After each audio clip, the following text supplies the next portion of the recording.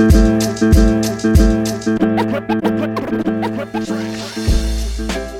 right, Buffalo Bills fans, welcome to another episode of Breaking Buffalo Rumblings. Anthony Marino here with you once again, talking everything Buffalo Bills. Into the offseason we go. Yes, I know there's still football being played, but for me, it's different this year. The remainder of the playoffs is Super Bowl, all those things. Kind of looking past that at this point, just getting ready for the start of free agency for the Bills and just sort of singularly focused on what's happening with our football team. I guess for me, and when you talk about moving on after the end of the season, it's about looking forward as opposed to looking back. And I am just going to look forward at this time. So I appreciate you tuning in and joining me on the podcast today. You know, sometimes when we get to the off season, might be these abbreviated versions, put a topic out there for discussion. Of course, you can hit me up on Twitter at Anthony Marino to go back and forth. Always appreciate kind of sharing thoughts with everybody out there. And had some fun earlier this week with a tweet not related to the Bills, but I posted the new Montreal Expos hoodie that I got from our friends at homage.com, who you guys know I talk about each and every time, and just had some great back and forth with Greg Thompsett from Cover One, from Greg Vorse from Cover One, and others, and just kind of reminiscing on some of those great Expos teams. So to me, that was a lot of fun. I always appreciate Homage sponsoring the show, and you could check out how to get great Buffalo Bills gear. Major League Baseball, their Topps baseball line to me is fantastic. I got to check that out. NBA, pop culture, pretty much you name it, they've got everything covered.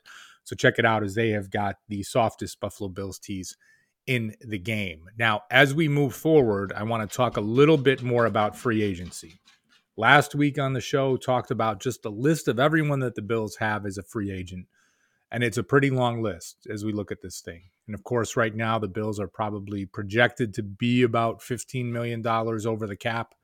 We know that there's some things that they can do to make some room with some potential contract restructures, most notably for Josh Allen, can make one move and free up like $21 million. So I think sometimes when we talk about these things, if you're like, wait, they're so far over the cap, there's nothing that the Bills can do. Not so fast, my friend, right? As you kind of look at these things, you got to understand there's some financial gymnastics that will take place, that need to take place, while the Bills might not have a Von Miller type signing in them. There will be some moves that are made, right? I think it'll be interesting to see what takes place there. One of the most interesting topics of conversation, we did talk about it last week, is going to be around Tremaine Edmunds, right? Tremaine coming up at the end of his rookie contract, right? This was his fifth season with the Bills, and he is a free agent. And, you know, the Bills had gone and they had extended him with the fifth-year option, I guess you could say, off of his rookie deal last year that paid him just under $13 million for the season, right? And now he comes into being an unrestricted free agent. And while the Bills have made plenty of moves in the past, right, we saw the contract extension for Josh Allen, for Dawson Knox. We've seen different moves in the past for guys like Jordan Poyer, just a tiny restructure to get him the potential for some extra money this year. But we have seen the Bills make contract extensions before guys come up. I'll add Siran Neal to that mix, Taron Johnson.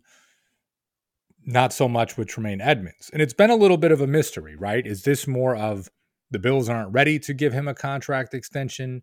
Is it he's looking to play things out and see if he can, you know, kind of capitalize on, on who he is and what he might be able to command in the open market? And it kind of came, you know, again, now that we're in the off season, what is this going to be? What are the Bills going to look to do? Is this someone that they really want to prioritize? Do they put a higher priority on someone like Jordan Poyer, who we'll talk about in a future episode, and say, hey, maybe we can get him for a little bit of a lower cost than Edmunds? We can't get that far under the cap to make things work. What will that option be? Both Sean McDermott and Brandon Beane speak glowingly about Tremaine Edmunds. It seems like any opportunity they get, certainly in their end of season press conferences that they had, that, you know, and I don't have the quotes here, but right, just in listening to it, it's like, okay, these are two guys that it sounds like to me that they are interested in re-signing. Again, what Edmonds' take is, what he wants to do, I have no idea. He might look at things in Buffalo and say, listen, I have not gotten that contract extension yet. Let me test the waters. Let me see what I can do. Still hasn't turned 25 yet. We will wait and see. Now, part of why I wanted to speak about this on the show this week was Mike Ginnetti from Spotrac.com was on with Howard and Jeremy on WGR 550 AM earlier this week. And he was talking about the state of the Bills, state of the roster when it comes to free agency, different things that they can do to free up money, talking about pending free agents. And I always enjoy Mike's work. I mean, it's funny, right? Like during the season, I'm not spending any time on Spotrac. I'm not reading many of his articles or what's going on. As soon as the off season comes, Spotrac is my go-to to look at different free agents, different market values, where things fall for players. And this interview taking place this week, it sort of flipped that switch of just like, all right, let me go down this Spotrac rabbit hole and spend some time on the site and see some different things. But when Ginnetti was talking with Howard and Jeremy, they spent a decent amount of time talking about Edmonds, which you would understand, and what he would expect for a contract. And he did clarify some things, right? Because on the site, they list the market value for Tremaine Edmonds to be 4 years, just over $44 million for an average of $11 million a season. Very much in line with the contract that Matt Milano received in Buffalo. And, you think to yourself, like, okay, obviously Matt Milano having a fantastic season, being named to the All-Pro team, first team All-Pro, fantastic, everything that you see there. But I think many of us have always thought, like, you're not going to get Tremaine Edmonds back with his production at his age, with his physical talents that he has at $11 million a season. And Ginnetti did clarify a lot of this, which I thought was a good thing, right? He was saying, like, listen, this is what we put the value at based on the position, based on who the player is. This is how we would really calculate that piece, not so much what we think he will get. And as he noted, he said it just takes one team to offer him $15 to $17 million per year or higher that can throw some things out of whack. I mean, we all saw Roquan Smith's contract extension around $20 million a year. Is that the new bar? I do not know. Like, we do not hear from Tremaine Edmonds often, right? So there haven't been those opportunities where beat reporters have asked him and said, like, hey, what is your intention? Do you want to be back in Buffalo? Even where you could get a vibe, right? Not that you're expecting him to come out and say anything too crazy or too specific, but just what would that look like? So now we wait, right, until free agency opens, or if the Bills look to do something in advance of that. Are they able to create the space? Are they able to re-sign him? Do they want to re-sign him? Or do they look at it and say, hey, this has been 5 great years, but if we're going to free up these assets, we've got to go in a different direction.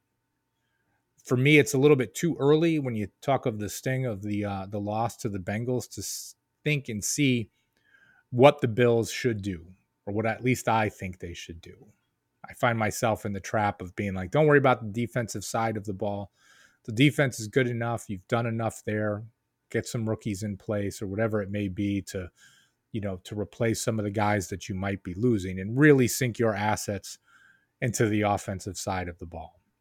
I think that's just more of a fan in me right now. And again, kind of reacting to the struggles of the Bills offense. So I don't want to get into my own kind of narrative, I guess you could say, if I think the Bills should re-sign Tremaine Edmonds or not, but it is something that we will remain to see.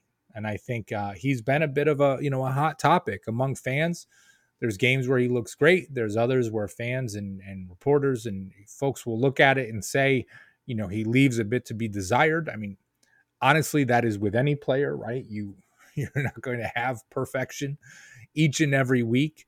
But I am really curious to see what happens with him in Buffalo, what Brandon Beane and Sean McDermott decide to do.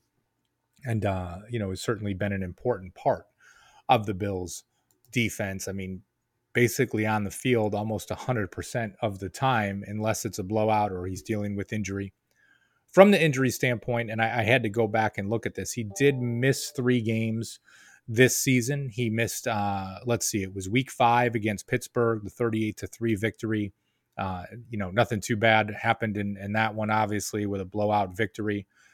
He went down with the injury in the first half against Minnesota.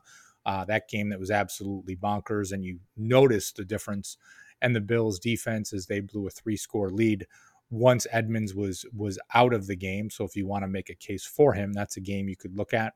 And then he did not play. He was inactive in the games against the Cleveland Browns, which was a 31-23 victory, and the 28-25 victory over the Detroit Lions on Thanksgiving Day. So take it for what it is. Tremaine Edmonds certainly going to be the hot topic of conversation. And let me know what you think. Hit me up on Twitter at Anthony Marino at any time. Like I said before, always great to connect with you guys. And big thanks to everybody at homage.com for all the support. Check out the show notes. We got all the information there on how you can get some great deals and some great new gear. So thank you guys for checking in. I'm going to get out of here for now. Take care. Hit that subscribe button when you get a chance. And as always, go Bills. Support for this show comes from Fundrise. Buy low, sell high. It's easy to say, hard to do. For example, high interest rates are crushing the real estate market right now. Demand is dropping and prices are falling, even for many of the best assets. It's no wonder the Fundrise Flagship Fund plans to go on a buying spree, expanding its billion-dollar real estate portfolio over the next few months. You can add the Fundrise Flagship Fund to your portfolio in just minutes and with as little as $10 by visiting fundrise.com/Fox. Carefully consider the investment objectives, risks, charges, and expenses of the Fundrise Flagship Fund before investing. This and other information can be found in the fund's prospectus at fundrise.com/flagship. This is a paid advertisement.